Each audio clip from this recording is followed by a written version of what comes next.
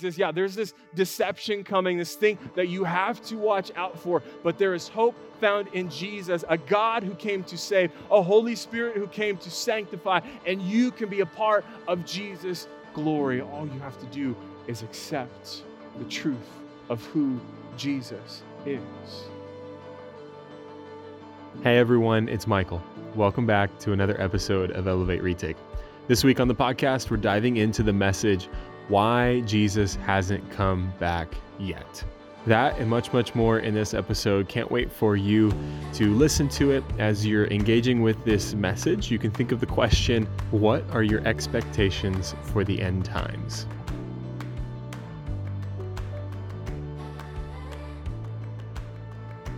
Here's where we are. This summer, we are rethinking church. We're in the middle of the series, Rethinking Church. We're in the middle of 2 Thessalonians, and I mean that quite literally this morning because we're going to be covering chapter 2. And the question that was asked a moment ago, what are your expectations for the end times?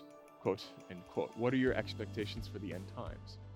It's quite a question, right? Because if you've been a part of Christianity for a while, or if you've grown up in the Seventh-day Adventist church or another denomination that holds up eschatology, there's a lot that's flown around in terms of how things are going to shake down at the end. And in some ways, we can feel that the end is closer than it seems. And I would offer you this today as we begin our message that Jesus is coming soon. It can seem like, okay, what is soon, right? Soon is maybe one of the most misused words in the English language because soon could mean 3 hours from now. It could mean next month. It could mean a couple years. It's like, oh, it's gonna happen soon, right? But here's the thing. Each day that passes brings us closer to the second coming of Jesus. And he's coming sooner than he was yesterday, whether it's immediate or years to come. I titled today's message, in light of that, I titled today's message, Why Jesus Hasn't Come Back, right? Because that's perhaps the next thing in our mind, and we have great expectations for that, right? Jesus is coming back, and we look forward to that day. What a day that's going to be like when the clouds break open and the ground breaks open, and we're reunited with family that we haven't seen in a while, reunited with people that we've never met, that are a part of humanity, and we blissfully go with our Savior into eternity. But what's to happen in between now and then, and what are our expectations? Because, sometimes we can be disappointed, right? We can expect a particular thing to happen, and then it turns out that our expectations didn't quite match up to reality. A couple of weeks ago, Pastor Buster shared the message finishing up 1 Thessalonians, and he talked about Wish.com. Anybody's ordered something from Wish, and you think you're getting one thing, but it turns out it's another. Maybe you've seen these videos on Facebook or YouTube, maybe the conglomeration video. It's the setting is a nice wedding venue, and the groom is standing there, and he's blindfolded, and it's going to be the first look. And what a beautiful moment, right? Imagine what's going through his mind. He gets his first look at his bride and the pictures that they're going to take. And the groomsmen are kind of chuckling because the best man has gone and gotten a white dress that kind of barely fits him. And he's got this veil on and the high heels. And he walks out over and reaches for the hands of the groom. And the groom takes off his blindfold. And he's staring into the beautifully ugly face of his best man, whom he's expecting to meet his bride for the first time, right? Great expectations sometimes don't match up with reality. And please don't even get me started on the fitted sheet, right? How many of you successfully fold a fitted sheet? If you do, let me know. I struggled with it yesterday. It's like, this is going to turn out great. You watch the video, you tuck this corner in here, and you do this and that, and it comes together. It's like, I might as well just throw it in a ball anyway, right? And we'll just kind of toss that to the side. Great expectations sometimes do not match up with reality. We asked this question this week on our Instagram, what are your expectations for the end times? And we got some responses, fear and uncertainty. Someone expects that they will be alone, and someone else expects that no matter what, Christ will provide. And so it's with this concept and idea that we turn to 2 Thessalonians chapter 2, verse 1.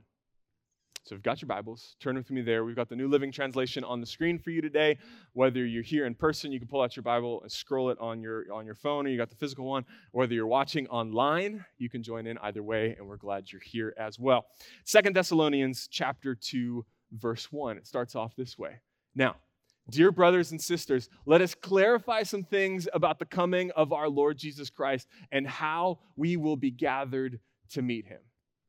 If you've been following with this series, or you've read First Thessalonians before 2 Thessalonians, you know that Paul, Silas, and Timothy spent a lot of time in their first letter to the Thessalonians talking about what the second coming of Jesus was going to be like.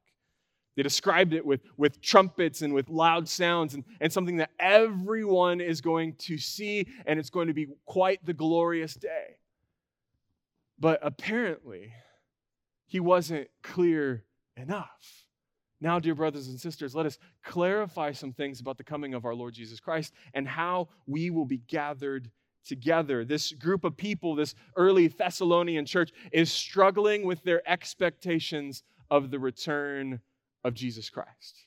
And Paul lays it out in 2 Thessalonians chapter 2, verse 2. Don't be so easily shaken or alarmed by those who say that the day of the Lord has already begun. Don't believe them, even if they claim to have had a spiritual vision, a revelation, or a letter supposedly from us. There were apparently some people who were espousing some teachings about the second coming of Jesus that were not true. Who knew? Fake news was around 2,000 years ago. There's some letters, there's some visions, there's some prophecies that have been floating around. Imagine if the internet was alive and well when Jesus was here on this earth, right? The different conspiracies that would be floating around, and someone might pop up and say, Paul, Silas, and Timothy, they don't know what they're talking about. Jesus has actually already come, or he's coming next week or next year, and heaven forbid somebody might set a date or pinpoint that this might be the time that the world ends. And Paul is so convinced about his interpretation of the way Jesus is going to come back, and so convinced that everything else floating out there is wrong, that 2 Thessalonians, a lot of scholars believe that he wrote it with his own hand. Because if we jump forward, and it's spoiler alert for chapter 3 that we're going to get into next week, but chapter 3, verses 17 through 18 read this way. Here is my greeting in my own handwriting, Paul. Imagine what his signature might have been like. I don't know. I do this in all my letters to prove they are from me. Paul says, I want you to know that this comes from me. There's no false teaching here. This is from me. Anything else you hear that might be from me is not. You've got to look for my signature. And then verse 18.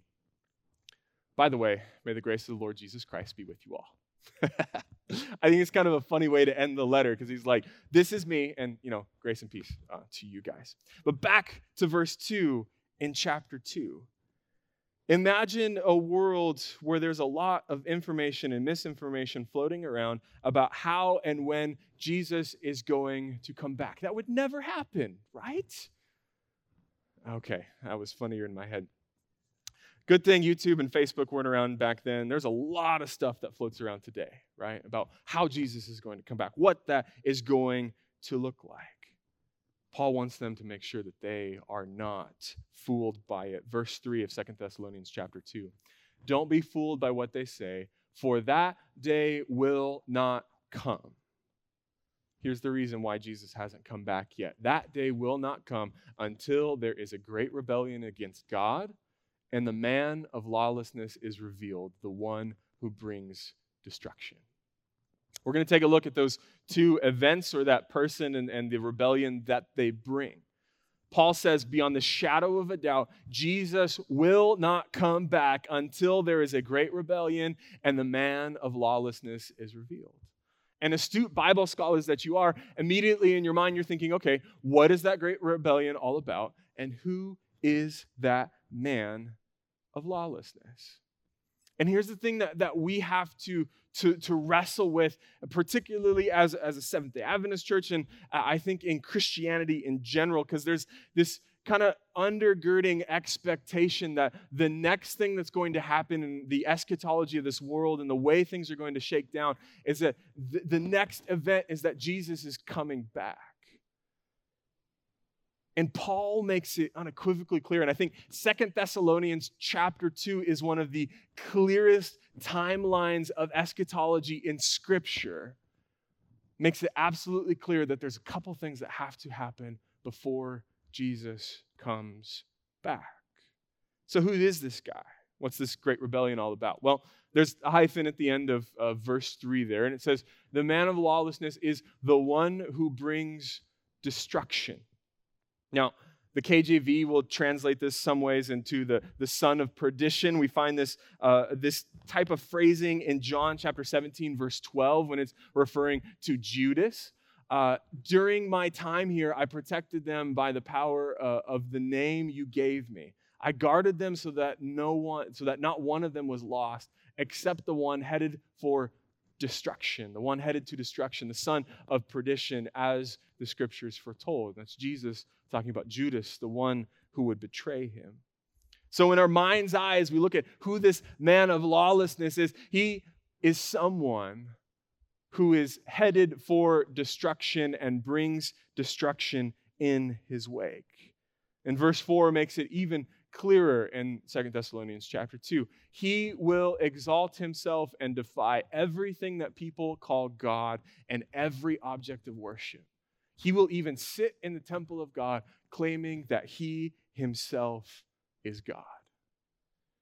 In a way, Paul, Silas, and Timothy are borrowing language from Isaiah 14 and Ezekiel chapter 28. Those two passages describe this divine heavenly being who sought himself and esteemed himself higher than God and says, God, I can do your job better than you.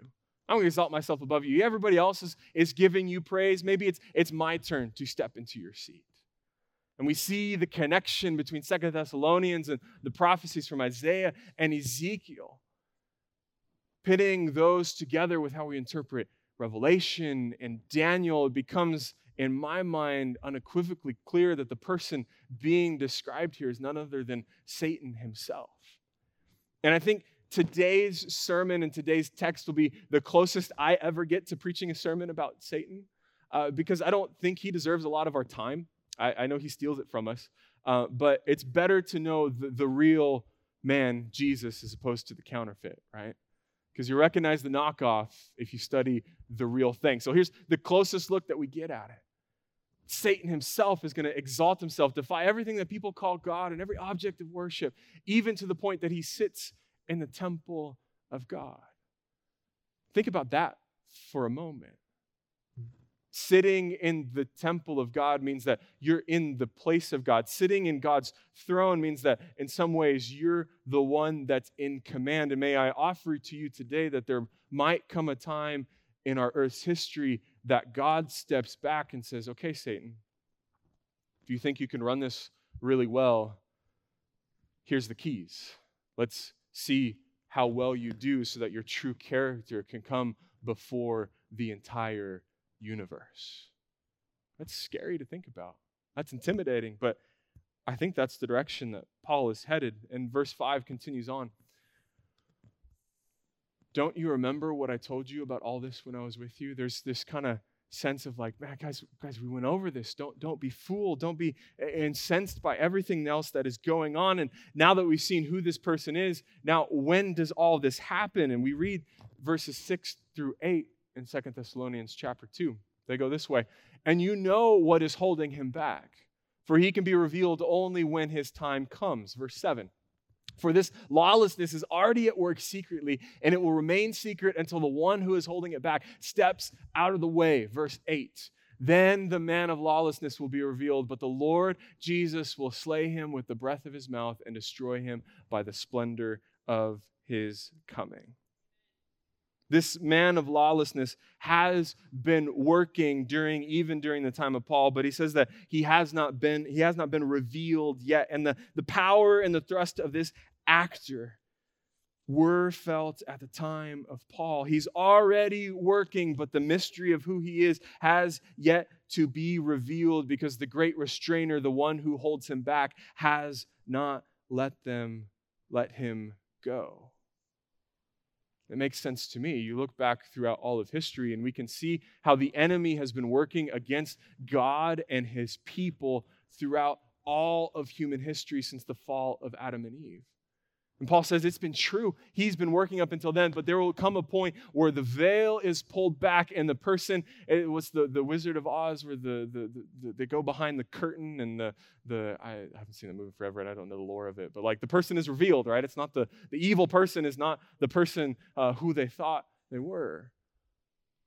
Veil is pulled back and they are revealed. And here, I think it's the most scary thing about this. 2 Thessalonians chapter 2, verses 9 and 10. This man, some other translation will use the one, will come to do the work of Satan with counterfeit power and signs and miracles. And verse 10. He will use every kind of evil deception to fool those who are on their way to destruction because they refuse to love and accept the truth that would save them.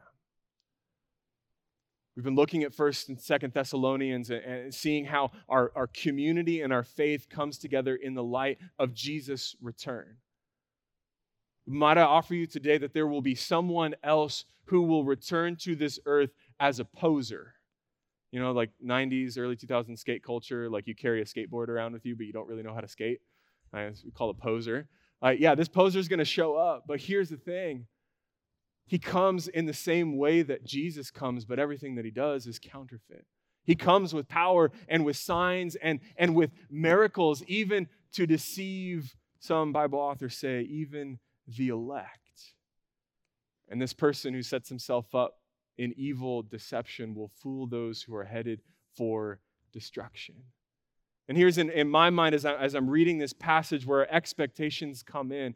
If the next thing we're expecting is Jesus' return, might it be possible that we could be fooled by a false Jesus? By someone who comes that claims to be Jesus, that checks off a lot of the boxes and can appear like he's God, but is in fact not. And here's where they end up, 11 and 12 of chapter 2 in 2 Thessalonians. So God will cause them to be greatly deceived, and they will believe these lies. Verse 12. Then they will be condemned for enjoying evil rather than believing the truth. This is a hard message, right? This is kind of tucked in the midst of 2 Thessalonians. Like, where do we find hope? Where do we find comfort in the midst of this book? Jesus has got to be in there somewhere. And I think he's found at the end of this verse because those who enjoyed evil rather than believing the truth. Remember, Jesus in John chapter 14, verse 16 says, I am the way, the truth, and the life. And Paul opens up for us that there's going to be a split between those enjoying evil and those who are believing the truth. So a heavy question for us to ponder today is, what truth are we believing? The marker of the world that we live in this postmodern, almost post-Christian world, is that you can believe whatever you want. It's okay, man, like you do you like, just roll with it. Your truth is found inside of you. But I think Scripture offers to us a better way, that truth is found in none other than the man, Jesus Christ. Who's God's Son, who came to this world to show us the way, to live the life, and to be the truth for us. And Paul finishes this way, 2 Thessalonians chapter 2, verses 13 and 14. His focus shifts. He says, hey, we've dealt with the evil that is to come, but this I want you to know. As for us, we can't help but thank God for you, dear brothers and sisters, loved by the Lord. We are always thankful that God chose you to be among the first to experience salvation, a salvation that came through the Spirit who makes you holy and through your belief in the truth. And verse 14. He called you to salvation when we told you the good news. Now you can share in the glory of our Lord Jesus Christ. Paul, Silas, and Timothy offer hope to this young church group. He says, yeah, there's this deception coming, this thing that you have to watch out for, but there is hope found in Jesus, a God who came to save, a Holy Spirit who came to sanctify, and you can be a part of Jesus' glory. All you have to do is accept the truth of who Jesus is. Salvation is good news for us. It's the good news of Jesus, for God who came to surrender himself in order that we might have eternal life. I love how Paul in this passage dichotomized the working of the evil one versus the working of God. And the way that he talks about the working of God, it's going to happen this way. That God is in the process of saving his people, and everything that the work of the evil one, everything that he does, always finishes with Jesus stepping in and doing away with evil and with destruction. 100%. 2 Thessalonians chapter 2, verse 15. Here is Paul's encouragement to this group. With all these things in mind, with this view of what is going to come in the end and your expectations that perhaps have not been the best, dear brothers and sisters, stand firm and keep a strong grip on the teaching we passed on to you, both in person and by letter. Paul, at the end of the day, comes back and says, here's the stance that I want you to take. Stand firm and hold on to the things that we have shared with you. Keep a strong grip on those teachings. The number one thing for Paul was that the Thessalonians would center themselves on the words that he had written to them and had told them in Scripture. And isn't it a wonder that we, 2,000 years later, can hold those words in our hand and open them up for ourselves? That the roadmap for how we navigate the times to come is laid out for us in Scripture. But we can't know it if we don't give ourselves to it, opening up the Word of God and embracing the truth that is Jesus. The words written in this book testify about a God who loves and about how Jesus who came to die for us and a Holy Spirit who's walking with us every step that we go. Scripture keeps us focused on what's important. Can be very easily to be swayed one way or another by the feeds that we follow. Scripture helps us recognize who Jesus is because there's a deception coming and a deception that now already is. We struggle with that on a daily basis, but Scripture keeps us pointed towards true north. We find that in Jesus. So the question to add on to what truth are we believing? What do we give our attention to? In this life that we're living, as we're going about and being wonderful, beautiful, blessed people of God who are succeeding in the things that you're putting your hands to, what do we give our attention to? I heard a couple of years ago, someone was speaking about how to live well and make positive decisions about what they would put in their body and how they would exercise and be fit. And these words have stuck with me ever since. 4 words: eat what fuels you. I think that's applicable for our physical bodies, but even much more for our spiritual ones. That's important for us in these times to eat what fuels us. Not the cheap stuff. You don't go to the where you get water here in Keene and pull your car up to it and run a hose to it and dump water into your engine. Your engine's not gonna go very far. You put in your car what fuels it. How much more do we in our own selves need to put inside what fuels us? And so how do we do that? Like, what does that look like, right? Because it's easy for me to stand up here and say, hey, do better, and you guys figure it out. And this will probably sound cheesy because you've heard this before, but I think there's 3 super important things that help us navigate the times that we live in and help us know what to believe and follow that 100% and know what to give our attention to. And here's those 3 things. A regular ingestion of Scripture. And I use the word ingestion because there's a little bit more that goes on than just like throwing your eyes at a page and kind of seeing what sticks. The Bible calls us to read it, to mark God's words on our heart so that they become a part of who we are. When you walk out of a restaurant after having eaten, that food goes with you and it becomes a part of who you are, for better or worse, right? We must regularly ingest Scripture. And I don't know what that looks like for you. Maybe an ingestion of Scripture, that diet, you start a new diet and it's like, man, this is kind of hard on my stomach. Like, I get it. You go to some weird stuff in Ezekiel and there's these spinning things and hairy angels and fire. It's like, oh, it's weird. I encourage you to start with Jesus. It's the perfect place to start and the only place to start, right? Find a gospel, Matthew, Mark, Luke, John, and invest in knowing who Jesus is. And I'm not going to prescribe and say, hey, you got to wake up at 4:30 in the morning and do that. You got to do that at 9 o'clock at night before you go to bed. Find a way to regularly do that. Whatever that regularness looks like for you, regularly ingest Scripture.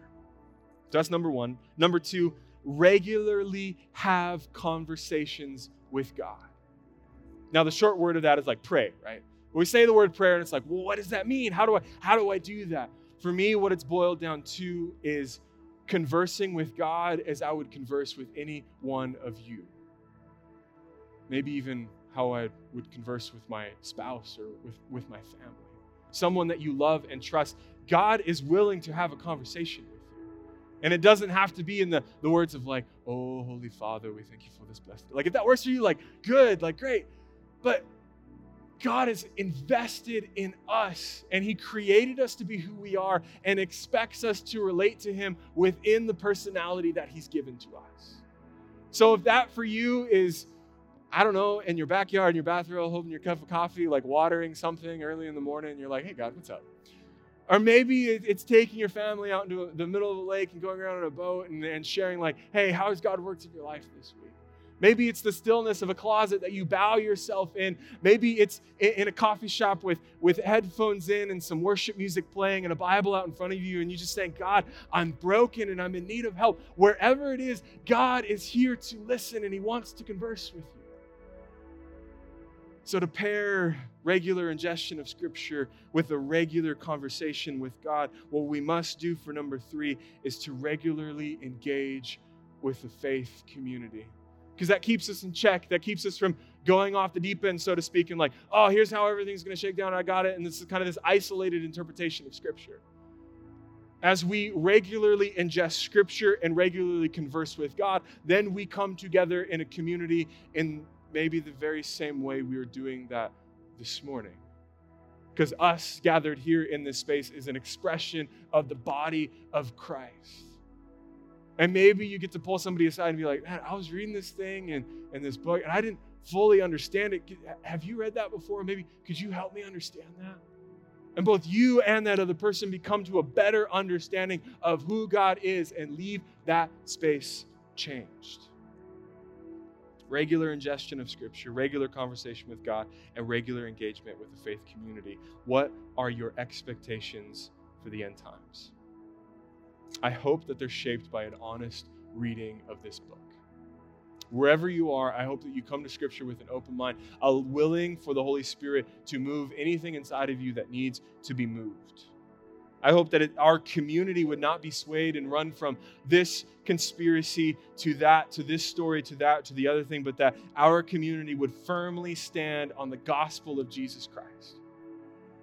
Because Jesus is our only, if there's a ticket, Jesus is our only ticket to the life to come.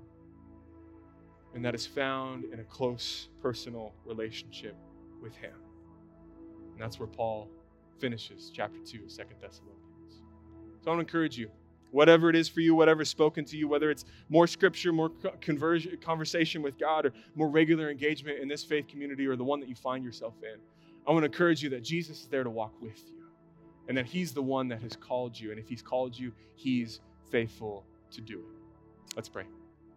God, we thank You for today. We thank You for this space where we get to come and worship. We get to come and understand a little bit more about You. What's to come can appear very scary for a moment, but in the light of Your face, in the light of Your grace, in the light of what You're doing in our lives, all of a sudden we can have peace in the midst of the storm because we know that You love us and you've called us, and you're working out salvation in our lives. So God, give us reminders this week, whether it's scripture, whether it's a conversation with you, or engagement in our faith community. God, give us reminders, signposts along the road that will help us to come to know you closer. God, we leave our lives in your hands. In Jesus' name I pray. Amen. Now may our Lord Jesus Christ himself and God our Father, who loved us and by his grace gave us eternal comfort and a wonderful hope, comfort you and strengthen you in every good thing you do and say.